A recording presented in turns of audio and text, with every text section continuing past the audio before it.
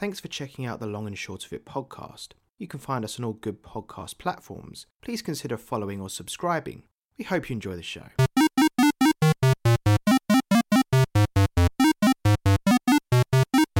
Hello and welcome to The Long and Short of It, the podcast where we discuss each of the games on the MetaCritic Top 100 list. My name's Lawrence and I'm joined by... This is Dan. Welcome to the podcast. Welcome back and welcome to, some might argue, the final episode of the format that we've had for the last 3 years. Yeah.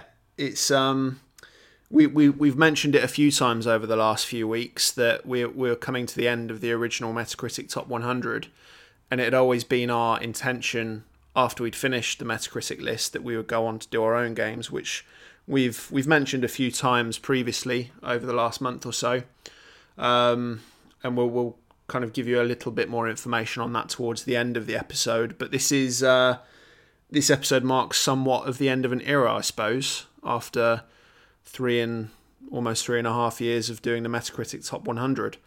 So, yeah, it's a bit of a weird one today. But how are you? Are you well? Yeah, I'm all right. Yes. Very emotional, I imagine. About what?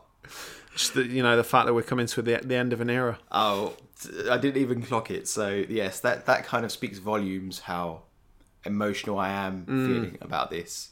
Because you've repressed it, and that's what that is. Yes, correct. That's the reasoning. Bloody lovely.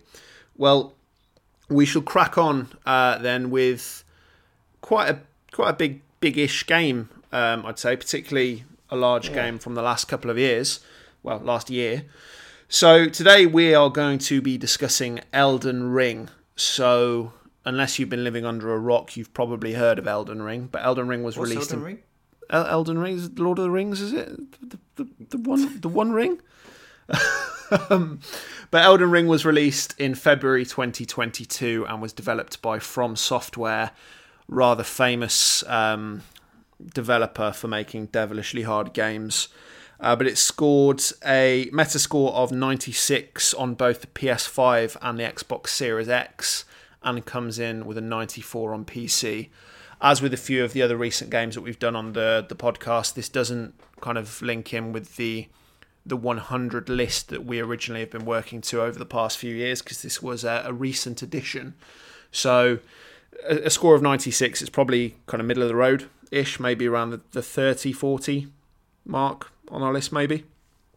But yeah, it's top half. But yeah. Not. So yeah, it's a bit of a massive game, really. So we'll start off as we usually do. What's your history with this game and where did you play it? I bought this game probably within the first week. I saw it was getting rave reviews and I bought it, and it's just sat there kind of ever since. And that wasn't deliberate, but if you've got a backlog, wading through that thing can be painful, and that was the case with this game. So yeah, no experience playing this game. I knew what it was. It was basically a From Software open world game, and with the leanings of George R.R. Martin in there as well. So yeah, that I've played other From Software games. I played Demon's Souls when it came out. I was one of the early adopters of Demon's Souls, and I made good progress in that, but I never got to the end. I played Dark Souls when that came out. Again, made very good progress with that. I reckon I got between a halfway and 3/4 of the way through, but I seem to have fallen off, not for any particular reason, but I guess stuff happened. And I completed Bloodborne during COVID, actually, and the DLC as well. I remember you playing through that because you were talking to me at the same time, telling me about it. Yeah, really quite. I enjoyed that game, and from what I've described, the only one that I made it to the end of. So, yeah, I played this on the Xbox Series X, as that was the console that I bought it on. What about you? So I have got a bit of history. So anyone that was listening to the podcast around Christmas 2022 might have heard me mention that I was playing it back then. It was one of those games that I just got on a whim. I fancied playing something new and heard a load of people talking about how good it was. I played... I've not got any experience really with From Software games. I played maybe about 2 or 3 hours of, maybe not even that much, of Bloodborne a few years ago because it was on the PlayStation Plus hits. So I had access to that for free. But I played through some of Elden Ring, Christmas 2022. I got maybe, I think I probably put about 3 or 4 hours into it, maybe a little bit more, and managed to get past Margit the Fellowman, who is kind of the first canonical boss, I suppose, in the game, before falling off. And I think we got busy with longer games for the podcast, so I kind of put it down. So going back to it this time, I started again from scratch because I couldn't really remember how to play the game. And anyone that knows From Software games knows that your character build is pretty essential depending on what kind of run you want with these games. And because I didn't know anything about what I was doing when I started it at Christmas, I think I chose the samurai back then. And it maybe wasn't the best character to go with for the way that I played these games.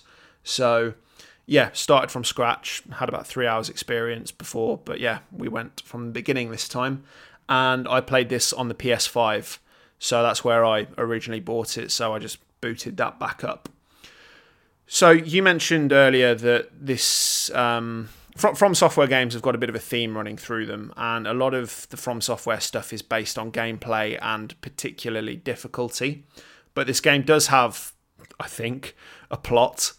It isn't always particularly clear what that plot is. This is very much, no hand-holding with this game in gameplay or story, really. It's there if you want to find it. But do you, or can you, provide much of a background on the plot of this game, Tarnished? Probably not. So you very... I mean, it's the same with all these games. I'd say probably Bloodborne has the most plot of these games, but even then, it's there's a lot of backstory in these games, a lot of lore, but not necessarily a lot that ties in with the overarching plot. So you are tarnished, which is something, the word that gets thrown around a lot. Basically, it means you don't have a maiden, I believe is the case. You're exiled from the lands between, which is where the game takes place. Yeah, is what tarnished so you're is. Running around as a tarnished without a maiden. You do get an honorary maiden in Melania.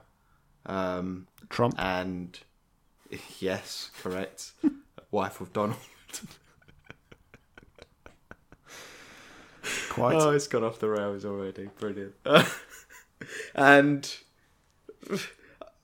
I don't even know. I can't remember if the game sets you on a course to do anything in terms of at the beginning, but my understanding of the plot is that you've got to get to the city Lanedale, the Imperial City or something like that. That's Oblivion. Imperial something, or some city of some description, and yeah, and you're doing something with the Elden Ring and the Elden Tree, and you beat some bosses along the way, and yeah, this game isn't that'd very be my best description of a plot ever. Yeah, it's not a very plot-heavy game unless you really go looking for it. It isn't very self-explanatory. So the overarching plot of the game, like you've just mentioned there, you are tarnished, which is someone somewhat special that's been exiled from the lands between, which is where the game takes place. It's an open world, and it's got a lot of different areas to it. The map on this game's huge.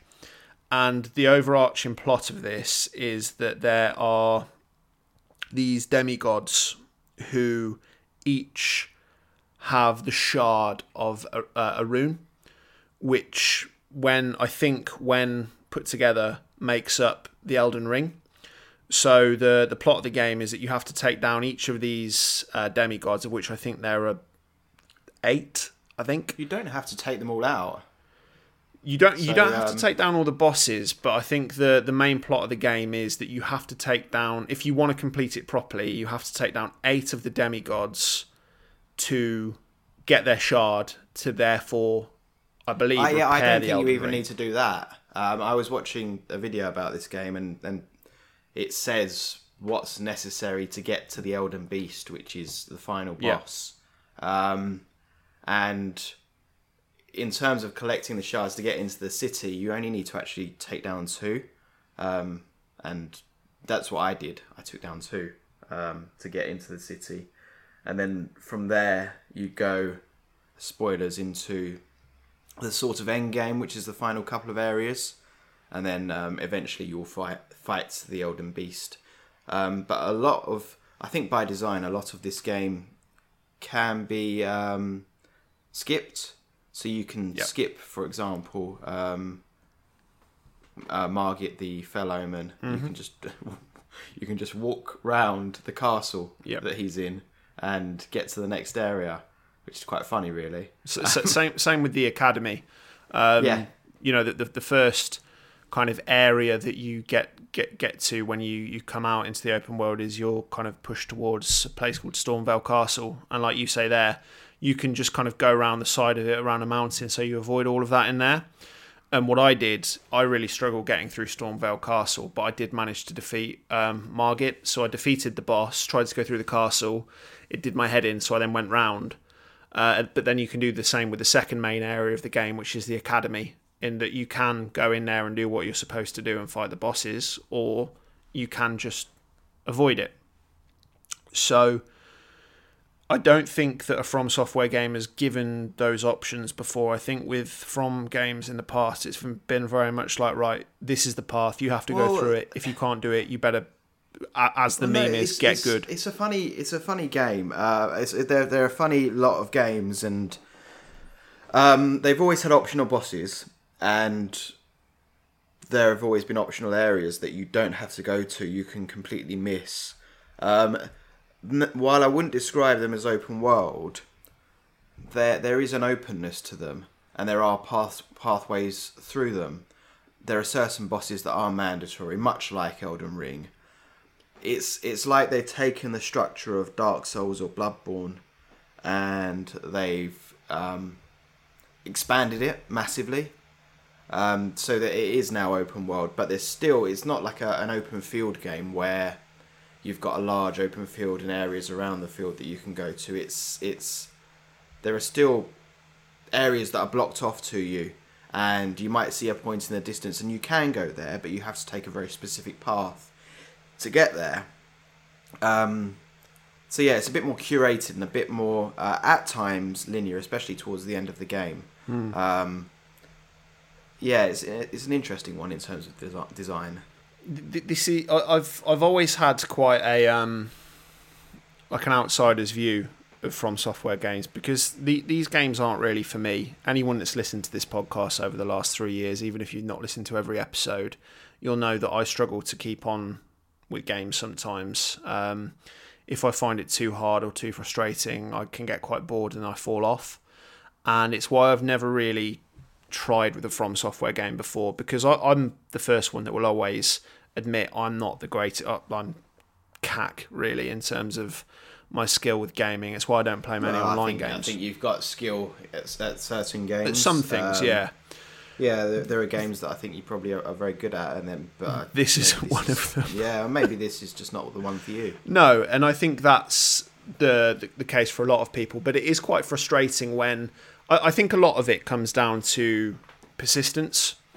Because to describe, so I said about introducing a new question into the podcast, and I think it fits well early.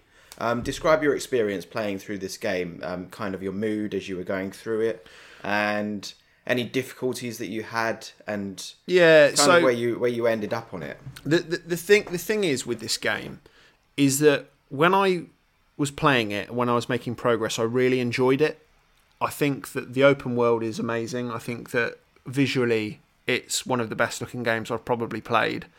And although it feels sometimes like the combat is unfair, I know that it is somewhat balanced, and depending on how you play, there are ways to get around different tasks. And I didn't get as far as you in this game, as is usually the case.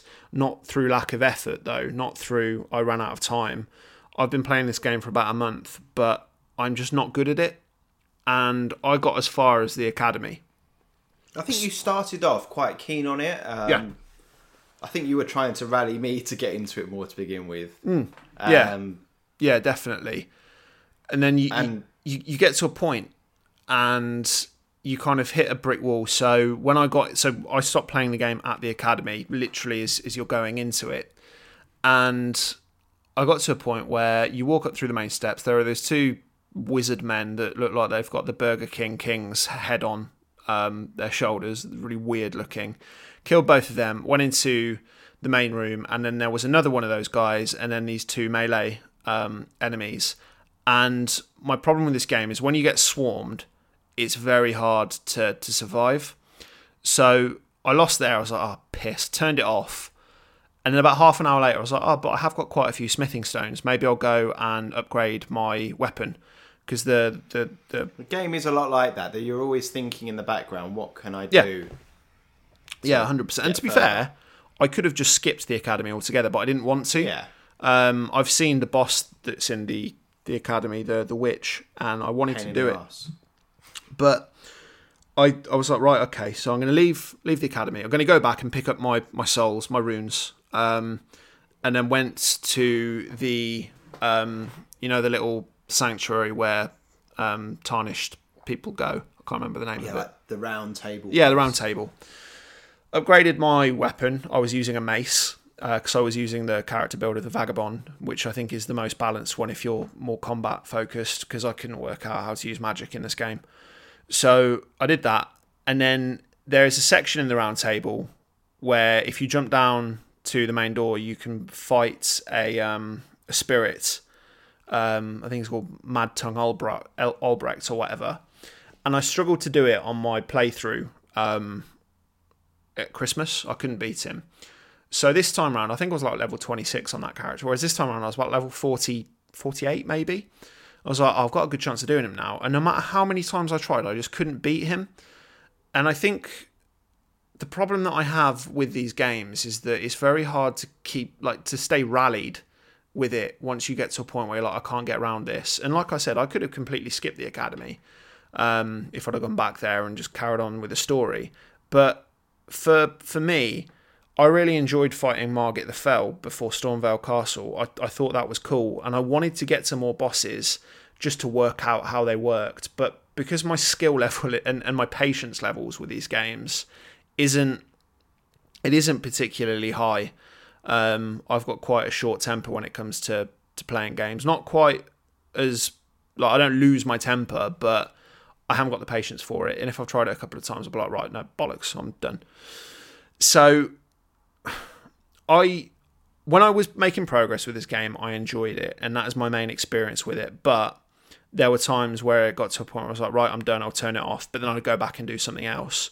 But I think I just came to one too many roadblocks. I was like, right, I'm done now. This game's doing my head in a little bit. And it's very demoralising seeing people on YouTube, like you and me have mentioned quite a few times, as someone that we used to watch a lot of, like, just ironically at uni was Darkside Phil on YouTube, DSP. He's your favourite, I believe he's everyone's favourite YouTuber. But when you see people like DSP completing games like Dark Souls, like, I look at myself and I'm just like, oh, really? Like, am I that bad that I can't beat a game that, like, one of the biggest scrubs of all time, Darkside Phil, can beat? Like, it's a bit depressing. But that doesn't take away from the fact that what I did play of Elden Ring, even though I didn't, see a majority of the game, I played, a fair bit on this character. Yeah, you played enough to form. Oh yeah, 100%. And I wish I could have seen more, but I just think that this game isn't for me. Yeah. No matter how much effort or how much time I put into it, this is one of those games that I'm always going to struggle to get into and find frustrating, not because of the world or the story, but just because of the difficulty spike. So that's my main experience takeaway from it, I suppose. What's yours? Because you've got a bit more experience with these games than I do. I knew what I was getting in for, and I think because I knew what I was getting in for, I said to you very early on, I'm not really in the mood to play a From Software game, and I pushed through. I really I'm well. If I'm in the right frame of mind, then I usually like to get ahead on the games for the list. But recently, there's been a lot going on, and I've kind of been playing them as we're doing them. And yeah, I really struggled to start this game and to get the motivations carry on. And at some point, I did. You start to you take down a boss. I was leveling up and beat Margit Felloman, and then things start to click, and you think, okay, this is why people play these games again. I will admit that I'm not the very biggest fan of these games. There are people that lap these games up, and that's not quite me. I have to really drive myself to play them, and I can understand the appeal of them. But with these games, surprisingly, I can get switched off quite easily, and I think that's happened in the past with some of them. Yeah. Although I really think it fizzled out with Dark Souls. I don't think I reached a boss and stopped or anything like that. But and the same with Demon Souls, to be fair. But Bloodborne, I saw all the way through, and I think there's a reason for that. But with this one, I started to get into a rhythm with it, and I started to think about it, and I was looking at things online for this game, and tricks and tips and making progress. I actually did bypass the academy and then went back to do it later on, and I did the Leyndell, the whatever city. Yeah. And I completed Morgott the Demon King, I think is something like that. So he's actually Margit the Fell Omen, but he's you fight him twice, don't you? Yeah, a bit of a redone version of him. So I beat him. I got into the end game. I made it a chunk of the way through, and I hit a boss that I believe is a bit notorious in this game, called Fire Giant. Yeah. And the Fire Giant is huge. Yeah, it's massive. And got 2 phases as well. 2 phases, and you most people will fight him on a horse because you're in a massive area. Yeah. And he does a lot of damage. He has a lot of health, and the camera for this fight is horrific. Like, you're constantly looking at his feet and you can't see his attacks coming in. It's really problematic. And I've seen a lot of fans of From Software complaining about this boss, saying that these large bosses don't work in this game. And I've seen other From Software fans saying that actually the bosses in Elden Ring are a step down from other From Software games. There's someone who did a very long video dedicated to just the bosses and breaking down all of them and describing, well, not all of them, all of the key bosses, and describing what worked and what didn't work with them. And with the Fire Giant, I got him down to very little health a couple of times, but it wasn't consistent. I hadn't quite worked out the tactic to beat him, and I could have done it if I had the motivation to keep going. But this was Saturday. I still had the whole weekend if I wanted to keep playing that game, to do my equipment up a bit. But I just completely ran out of steam. And it wasn't even through trying him over and over again. I was going off and doing other bits as well. I just ran out of steam, and I've gotten to a point in my life with games where I used to be a bit OCD playing games, and I had to do and see everything and do things a certain way. At some point, it clicked that, well, if it's not fun, I'm not doing it. And I think with this game, it wasn't that it wasn't fun. It was I ran out of steam, and I just thought, well, I've seen a lot of this game. Yes, I haven't seen the end game, but it's the very end game. But this is the part of the game that people say is the weakest. Yeah. And I just thought,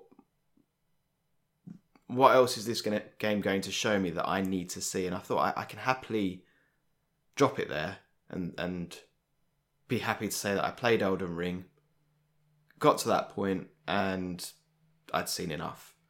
So yeah, it was a very strange one for me, because usually you get, especially when you're hooked on a game, and I'd say I did get hooked at a point in this game, but I feel like the game sort of climaxes at the city and at Morgott. But beyond there, it feels like the game should have ended there in a way, but it doesn't. Yeah, and I heard a few people say that. So yeah, I don't know. That was my experience, and it kind of left me a bit about this game, and I prefer other From Software games, to be quite honest. Yeah, that's fair enough. So I mean, that takes us quite nicely into gameplay as King. So do you think this game's fun? Yeah, I do. I think it's got a good gameplay loop. I think there's some balancing issues, and I think going open world has affected the way that you level. So you can either be very over-leveled or very under-leveled, depending on how you're playing the game. You can run past lots of things, and you could end up in an area with quite strong enemies and be under-leveled. Or you can go and see and do everything, arrive at a boss and find that you're 20 levels over them, and there is a sort of suggested level for fighting these bosses, and if you go in overpowered, you will wipe the floor with them. If you go in underpowered, they will wipe the floor with you.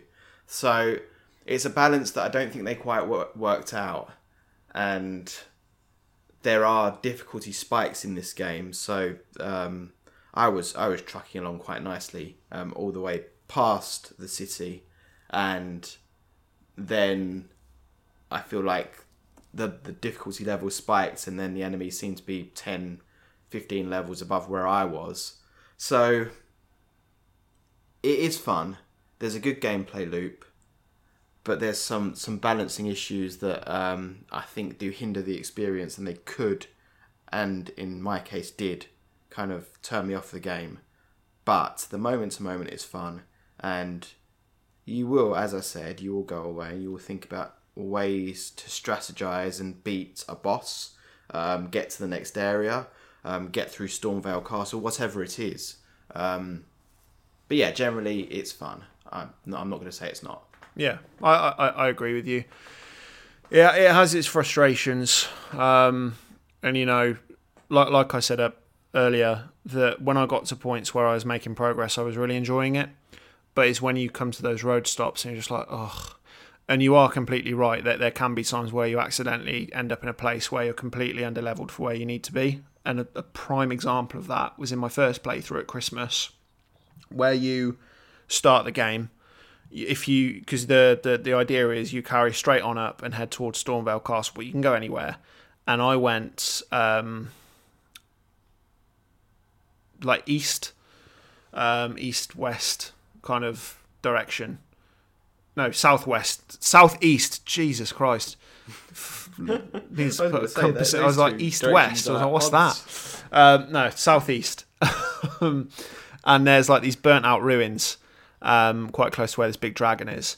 And if you go down into the ruins, like there are a few dogs around and a couple of weird people, but you kill them and you go into this room and there's a chest in there.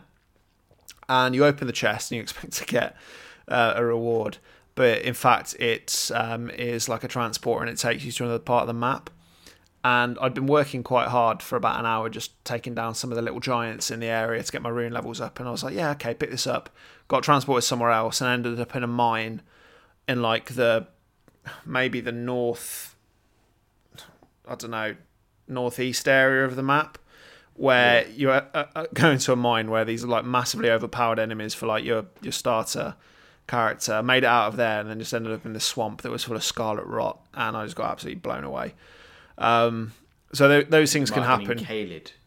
Yeah, maybe. It looks very bleak and it's all very red and porous. Caled, yeah. So this game is fun, but this game will absolutely smack you in the teeth when you're not expecting it, and not even if you let it. It just will do that without you realising that something's happening. So fun, but annoying. What was your favourite move? This game is if you're some days you'll be switched on and you're playing and you'll just be flying through, and then other days you'll just be not in the right mood to play it and you'll just keep getting decimated no matter what you do. And then the next day you pick it up and you'll be fine again flying through. And there's really no rhyme or reason to it. It really is dependent on how you're feeling that day. Agreed. Favourite move would be the counter attack. I was literally going to say, is it like the parry? Yeah, it's great. So I used the halberd throughout the game, and you block with your shield, and then you can follow up if you time it right with a counter attack that just feels very good to do. Can be devastating as well. Yeah, so I like that sort of defensive play that things like Bloodborne don't have, because there's like one shield in Bloodborne, and it's a very much aggression focused game where you have to attack all the time. It's very quick, much quicker than Elden Ring. So I like that kind of play and enjoyed that move. How about you? Same, the parry. I'd say, just to kind of mix it up, so I'm not saying the exact same thing as you, although that was my favourite. The other thing would probably be the overhead attack. So if you jump up and do a strong attack and hit someone, you can land quite a bit of damage. So it's always been a powerful move in the From Software games. So I'd probably say that. And I also really liked the spirit ashes that you could summon, like the dogs or the jellyfish. That was a really helpful inclusion. And it was one that you missed, didn't you? Because you weren't really aware of it until I told you about it. Did you ever go back and get it? Yeah, I did use it a couple of times, but by the time I started using it, the summons were so much weaker than the enemies I was facing that they just got wiped out immediately. Yeah. I know you can level them up. And a shout out to the horse as well. The horse is cool. And that obviously sets Elden Ring apart from other From Software games. Like you say, you can level up the spirit ashes and stuff in this game, which I know I mention it all the time, but I always feel I come back to talking about Final Fantasy. And when I think about playing... That's because it's all you talk about. It's literally the only topic I've got. But when I think about how much I know about Final Fantasy 7, Final Fantasy 8, and to some extent Final Fantasy 9 and maybe 10... Which is nothing. I don't know anything. I know nothing. But when I think about the leveling up systems in those games, where you can level up your magic and your weapons and stuff, I know that stuff inside out. But when it came to, like, I watched a lot of speedruns of this game, which we'll come on into a bit, people doing stuff, crazy skill and challenges, and they're like, oh, okay, on this run I'm going to go pick up this item and do this to therefore make my stat boost this. And I'm like, it's like they're speaking Latin to me. Absolutely clueless. And I think to myself, when I think back to those Final Fantasy games, because they're games I played when I was young, when I put a load of time into and I was invested, I just think, is that what those games are for other people who don't know them? Yeah. Because I think it is. Yeah, because like watching some of these speedruns and people are like, okay, I'm going to do a speedrun, but I need to go and get this item to do this X, Y, Z. And I'm just like, where do you get this information from? How do you know this? Like, I got the potion of increased or something physic, which increased, like, was a strength boost. But I just happened upon it in a YouTube video that I found out I needed 2 ingredients and then I could make it at one of the safe spaces. But yeah, just the depth of this game and the lore and the systems, it's like, I feel like I need to be overwhelming. Yeah, it is massively overwhelming, and it put me off trying to learn about it because there was so much of it. I think the price of entry with any RPG is to learn its systems, and I always get to the point with every single RPG I play, and I think RPG is my favourite genre. I love a lot of RPGs, but you always get to a point where it's sink or swim, where you either make the effort to pick up the systems or you go home. And I will admit that I didn't do that quite as much as I should have done with Elden Ring. But if it's an RPG that I'm serious about and I think I want to commit to this, then I will do that. But I always find crafting in in any RPG is usually an area, or alchemy is usually an area where I just leave and I just think I cannot be bothered to ever engage with those systems because I don't like the idea of it. But then again, if the game teaches it you well and in a simplistic manner, it's quite easy to pick them up. Like for me, Persona 5, the systems in that game and the different things with the personas and like mashing them up to create like stronger personas, no problem. I struggled a little bit with it in Persona 4 and I didn't maybe learn everything I could have done in that game, but I just didn't find it as user or beginner friendly. And cooking in Breath of the Wild comes to my mind. It's a system that I wouldn't really engage with in a game, but because they made it fun, experimental, and just a bit silly, I quite enjoyed it. Yeah. So let's talk, because I think a big part of this game, it's the gameplay, it's the difficulty loop, it's the bosses 100%.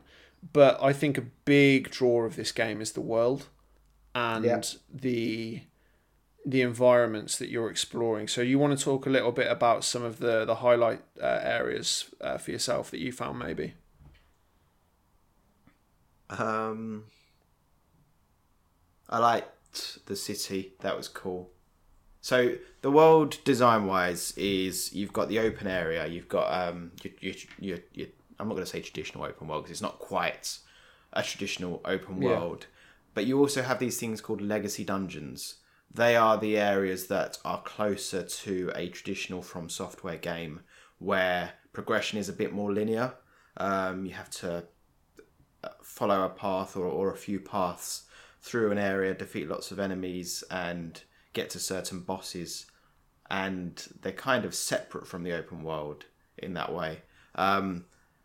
So I like the city. That was a cool legacy dungeon. I quite like the first area. I think that is a really strong first impression of the game. And I might even say that it doesn't really get better than that for me. I don't know what you think. For me, I think that the highlight is... I think the highlight of the game is the visuals. And I didn't see as much of it as you did because lack of skill at this game.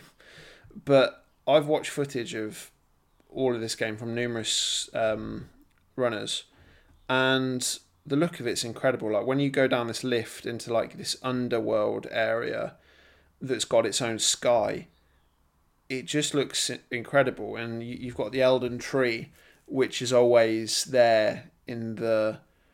It's very vertical, this game. It's a lot more vertical than many other open worlds. Yeah, it's another one of those like Red Dead Redemption 2 where it feels like you can see something in the distance and it's like, well, you can go there if you want. It might take you a long time to get there, but you can go there.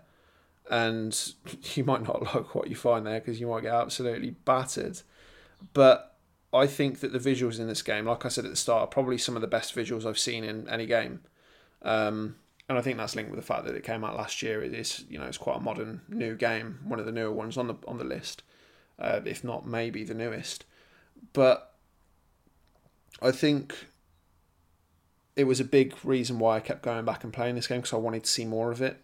Like the Academy looks incredible. I had a secret wish when this game was announced. So when it was announced, it was George R.R. Martin and From Software creating a game. It was going to be open world. You could ride a horse. My secret wish was to see how From Software created a town and had a traditional quote unquote friendly town environment and how that worked within the world. And I think you could still retain some of the atmosphere but have this town sort of area. I know you've got the round table and you've got some friendlies there.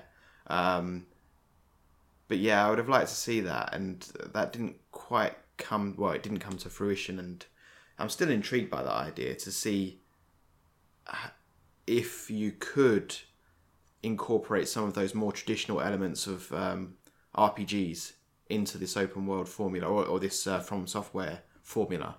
Yeah, I'm not sure if they could, but that was my secret wish.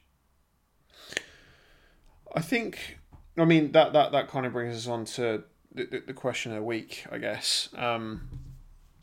this is probably more a question for you than me, because I'm not a huge From Software fan. I've not played any of the other games really.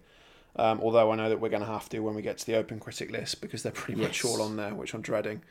But do you think that From Software should stick with this open world format in that you can skip areas and go back to them if you want to? Or do you think they should revert back to the more linear aspect of the Souls games where, it's very much, you've got a few options here and there maybe, but for the majority you need to stick on one path? Do you think it's better that way, or do you like this new concept? I think they're going to do both.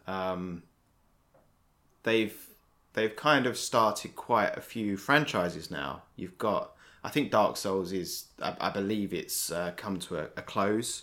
You've got Bloodborne, you've got people begging for a Bloodborne sequel. You've got Sekiro, which is its own thing, which is some people's favourite From Software. Apparently the hardest game. One. Yeah, and also known to be the hardest. And you've got Elden Ring, which is the open world. I'd be shocked if we ever saw an Elden Ring 2 and it wasn't open world. At the same time, I think if we ever get a Bloodborne sequel, it won't be open world. I like the open world. I liked some of the stuff that it brought with it. I also think there's just as much place for a more streamlined experience like Bloodborne, because they're not completely linear or closed. There are, as I say, there are whole areas that you can completely bypass in Bloodborne, and there are a lot of routes you can take through the worlds. I'm intrigued to see what you think of the other games, and see if you get on with any of those a bit better than Elden Ring. You may not, but it'd be interesting to see. Yeah. So yeah, I think there's a place for both. The more interesting thing, I think, is with these RPGs that From Software makes, are we ever going to see them move away from the Souls system of you build up souls or whatever the equivalent is from defeating enemies, and you land at a bonfire or a site of grace or whatever it is, and there you can cash in your souls or whatever it is, your blood from Bloodborne. But if you die, you have one opportunity. Well, think about it. That is now, that's its own genre, isn't it? It's Souls-like games. It is. And the first game that comes to my mind when we think about that is the newer Star Wars games, Jedi Fallen Order and Jedi Survivor. Those are Souls-like games, because it is very much you gain your experience and you spend it at the meditation. It's that gameplay loop, and it does work, and I don't deny it that it works, but I would also be intrigued to see what an RPG made by From Software would look like that didn't do that. And from what I know, actually, I don't know if Sekiro quite follows that formula. I don't really know much about Sekiro. No, I don't know enough about it. I don't really know much. All I know is that it's very hard. Yeah. So I haven't really properly answered that. I think they've got strengths. Both formulas have got strengths, and I don't know if I prefer one over the other. Yeah. I think they both have a place. What do you think? Obviously, it's hard for you to answer. Yeah, I don't really know. I think that, I mean, I played a bit of Bloodborne, and I know that Bloodborne is, for a lot of people, one of their favourite games ever. It did seem like a cool environment, and personally, I think that the design of Elden Ring is better than something linear, because it makes it more accessible to players like me. Yeah, it does. I will say that if you are stuck in an area, and there are inevitably areas in things like Bloodborne where you may hit a brick wall, whereas in Elden Ring you can go and do something else, or you can bypass it entirely in many cases, and I like that. I think that's good. And it's been well known for a number of years that there are some people within the fan group of these games that they can be quite gatekeepy. And of course. It's very much like, well, if you can't get to that bit, then you're just not good enough and you need to improve. Whereas, all you need to do is search any videos on any boss and you'll see someone, I did that one straight away. Well, Funnily enough, that brings me to the last section that I want to talk about, which is skill and challenge. Now, like I mentioned earlier, there are people that know these games inside out, and it blows my mind, because I just can't imagine how someone can get that good at a game like this. And funnily enough, on Saturday, I woke up, I watched a bit of YouTube in the morning. It was Nerdcubed. And he uploaded a video where he'd put a mod into Elden Ring where every single boss or every single like NPC that was like a goat or anything had turned into either a turtle, so quite easy, or Melania of Mikola, who is apparently the hardest boss in any From Software game. And it's basically like, well, you're going through the game, and if you come across turtles, happy days, but it could also be Millennia as well. And the skill that it's crazy. The skill that some people have at these games is insane. And, I know that when the game first came out, Millennia was a huge point where people were like, this is the hardest From boss that there's ever been. And if you search on YouTube, there's videos about one particular Elden Ring player called Let Me Solo Her. Yeah. Have you seen that? And it's just a guy. I've seen about it, yeah, the guy in the pants. He comes in with his pants, he's got a pot on his head, and he's just got a club, and he takes down Millennia without taking a single hit. And some of the skill that people have got... And was it Mr. Blobby? It was Mr. Blobby. And as well as that, Noel Edmonds is actually a side boss that you can miss, optional. It's just past the academy, I believe, in the Funhouse dungeon. Yeah. The house party dungeon, sorry.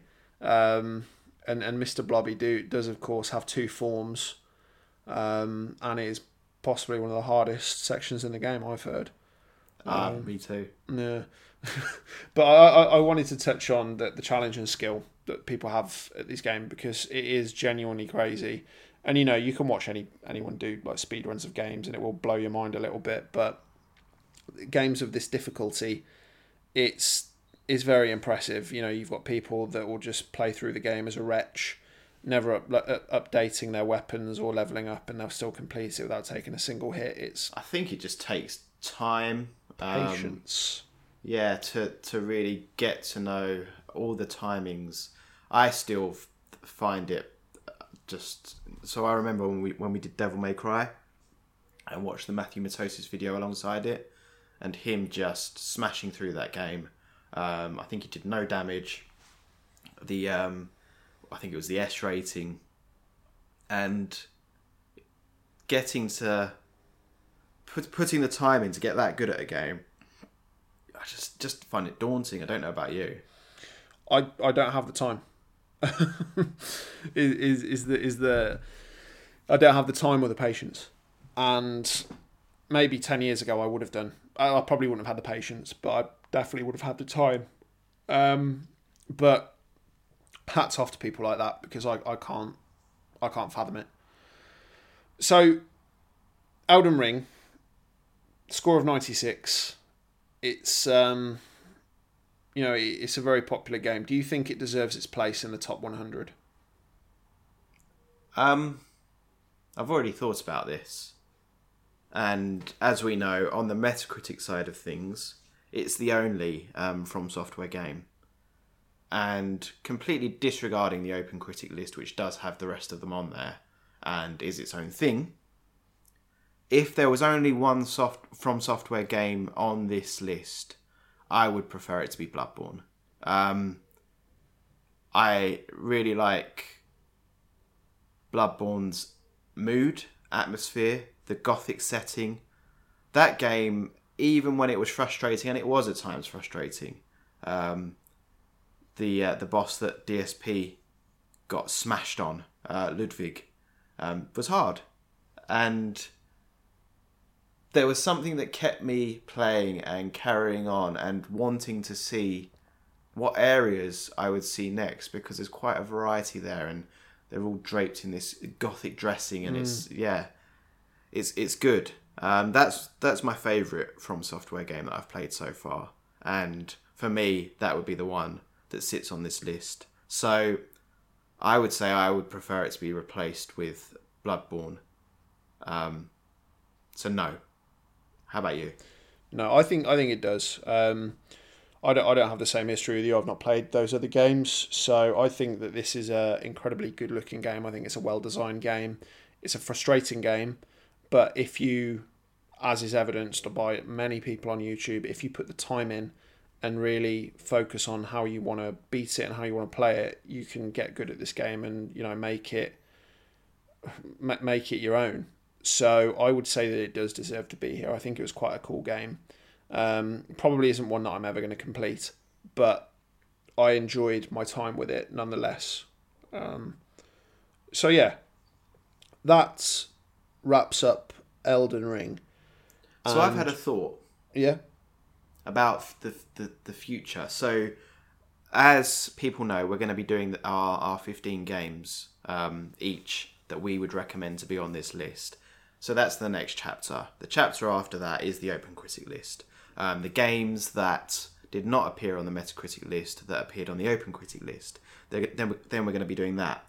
I suggest that after we have done the Open Critic list, we do another 15 games of our choosing. Maybe not the A-tier list of games, because this is that, but maybe a secondary list of 15 games that we think deserves to be there.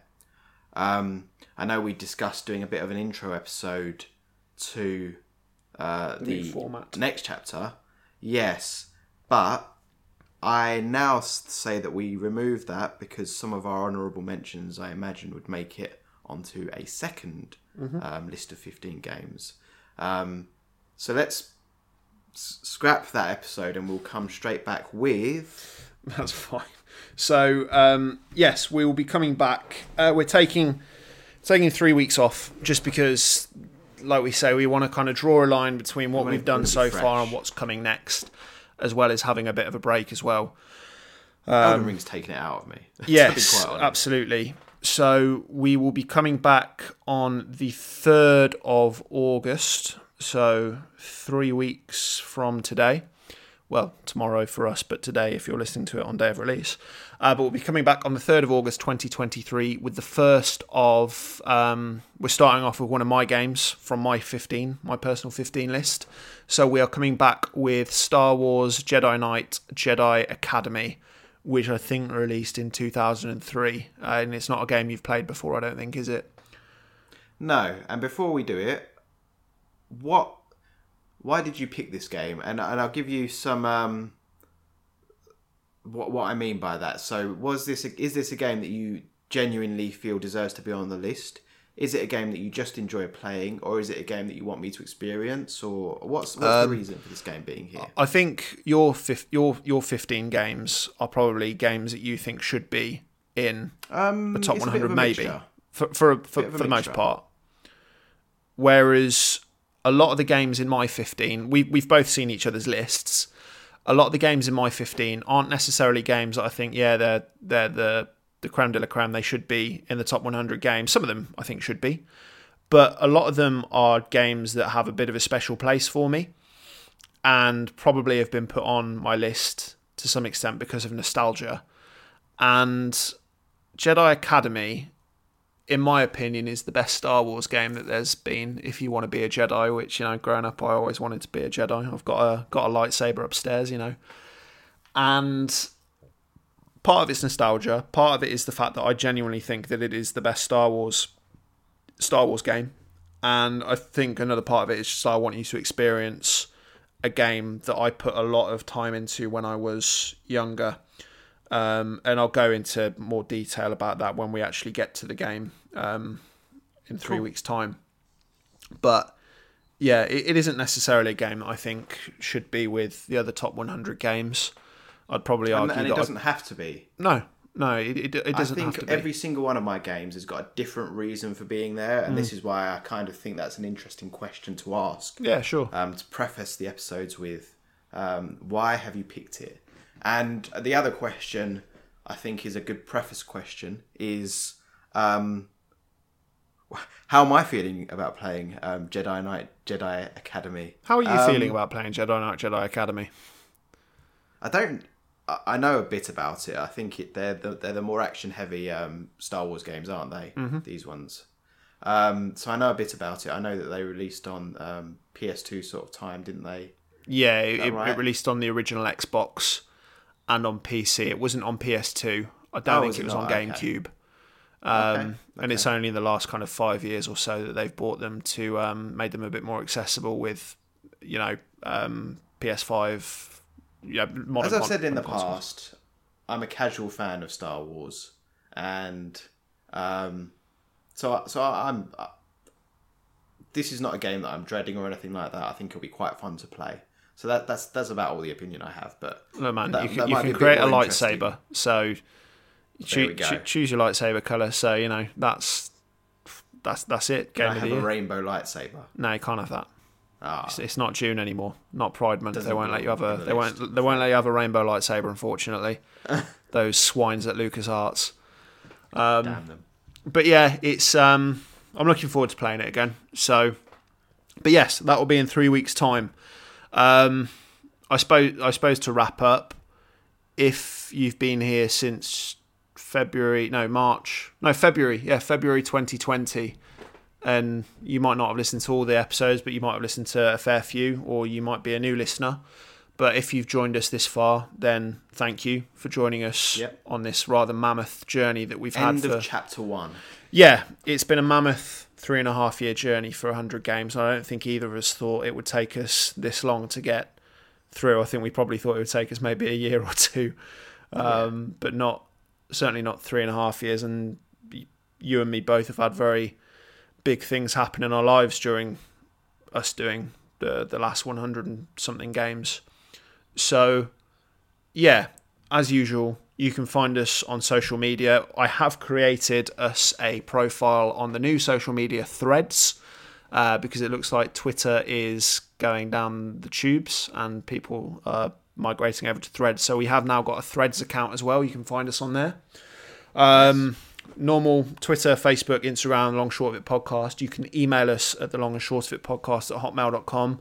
And now more than ever, I would invite you that if you have enjoyed the first chapter, I suppose, of the podcast, that you rate it on whatever platform you listen to us, or share it, or just something to help us get more ears in if you think more people would enjoy it. But yeah, it's I've very much enjoyed the last 3.5 years doing these 100 and something games, and I'm looking forward to doing the next 30 of our choice. So that is all from me. Anything else that you want to add? No, see you on the next one. Lovely. We'll see you in 3 weeks' time, and in the meantime, take care. Cheerio.